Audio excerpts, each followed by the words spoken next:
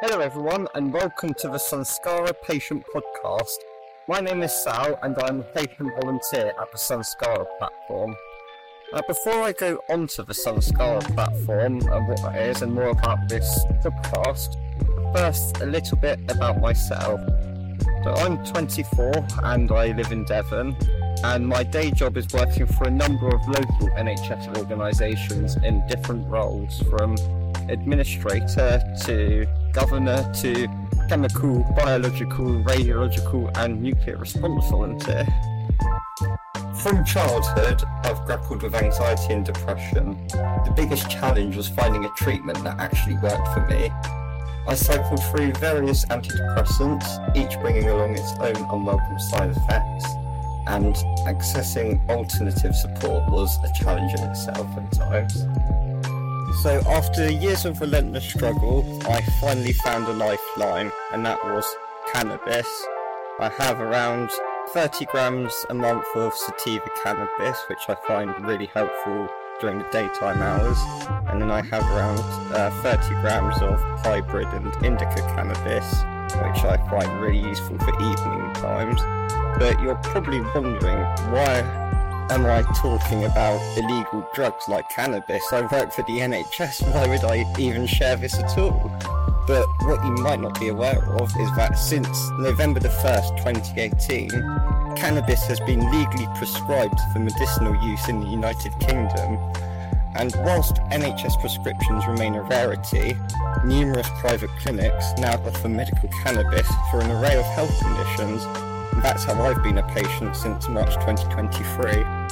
The Sanskara platform is a patient advocacy and consultancy organisation. We are a team of medical cannabis patients who have real-world experience and a deep passion for the benefits of this medicine. Our approach is simple. We listen to patients, observe their experiences, and embrace their passion for medical cannabis. With a patient-centred approach, we are committed to making a positive impact on the lives of those who need it most. The Sanskara Patient Podcast will explore a number of important topics, such as becoming a patient, the police, your rights, travelling abroad, and much more through the lens of a medical cannabis patient.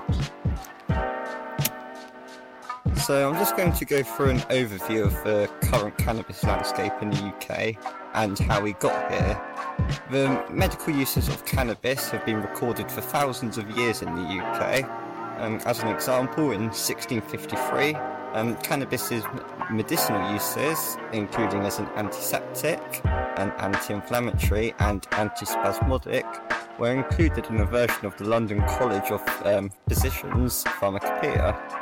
And it gained new attention in the 1840s, and by the mid to late 1800s it was being more commonly used by medical practitioners, with even Queen Victoria said to have used cannabis for menstrual cramps. Whether this is true or not, I'm not sure, but their doctor was a keen advocate for medical cannabis, I hear. But by the 1900s, however, cannabis laws globally were changing. And in 1928, in accordance with the 1925 International Opium Convention, the UK prohibited cannabis as a drug. With the introduction of the Misuse of Drugs Act in 1971, cannabis was listed as a Class B drug, and in 1985, the Misuse of Drugs regulations came into force and categorised cannabis as a Schedule 1 drug. Drugs belonging to this schedule were defined as drugs with no accepted medical use and a high potential for abuse, and therefore cannot be lawfully possessed or prescribed.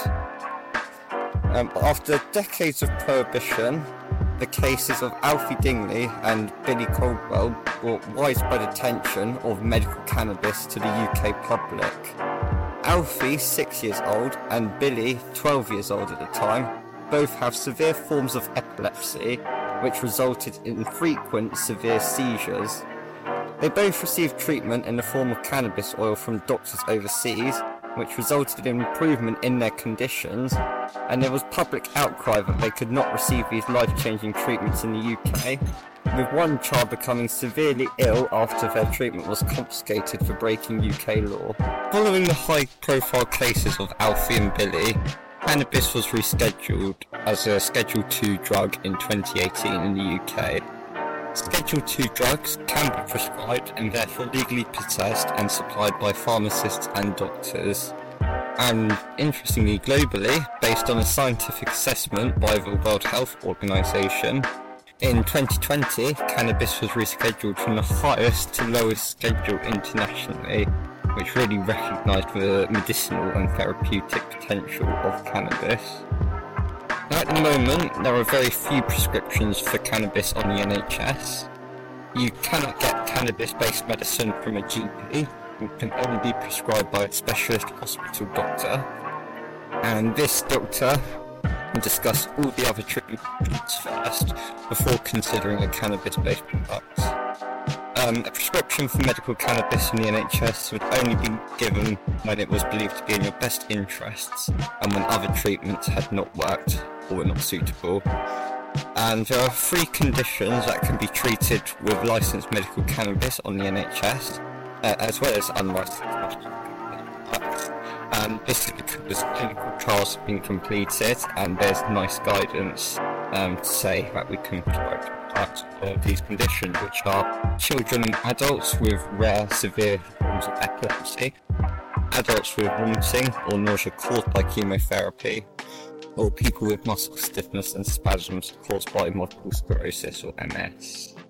But prescriptions aren't just limited to the NHS. I've mentioned I have a prescription for a private clinic, and any doctor who is on the General Medical Council Specialist Register can now legally prescribe cannabis-based products for medicinal use. So cannabis-based products can be considered as a potential treatment option for patients who have tried taking other medicines or treatments to alleviate their symptoms without success. And there's a wide range of conditions that can be treated. Actually, there's no limit in law on what conditions can be treated with medical cannabis. So there's patients who are prescribed for things such as pain, psychiatric conditions, neurological conditions, cancer-related conditions, and gastrointestinal conditions, but there's a wide range of conditions. At present, the most commonly types of privately prescribed cannabis are flower, which is consumed through a dry herb vaporizer, vaping pills, but we'll go over those in more detail in another episode. But these products differ from over-the-counter CBD and hemp oils that you might find from a shop on the high street, for example. Those products are classified as food supplements. They mustn't contain more than 1 milligram of THC, and they're not tested and regulated as strictly as cannabis-based medicines. But despite being legal in the UK since 2018, medical cannabis still faces a stigma that impedes its acceptance. A survey completed by one medical cannabis clinic showed that 84% of those surveyed are still completely unaware that cannabis flower is available on prescription in the UK, and 59% not aware that cannabis is available at all. And a recent review suggested that cannabis medicines are continually stigmatised based upon their association with recreational cannabis, which is still illegal in the UK. Another study highlighted that there is a high prevalence of perceived stigma towards patients treated with cannabis from society, government officials, medical professionals, and the criminal justice system. And on a number of occasions, I've had moments where I've taken my medication only to face bewildered stares. Once a bus driver threatened to throw me off because I used my medication before getting on the bus. Another time I experienced verbal abuse and was accused of being a drug dealer, and it's almost kind of like there's this triple stigma. You don't look disabled, so why do you need such a strong medication like cannabis?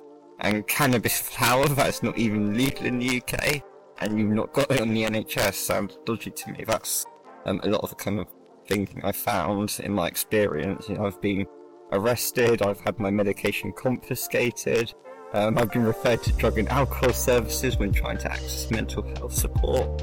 but I'm going to go over those topics and a lot more in future podcasts.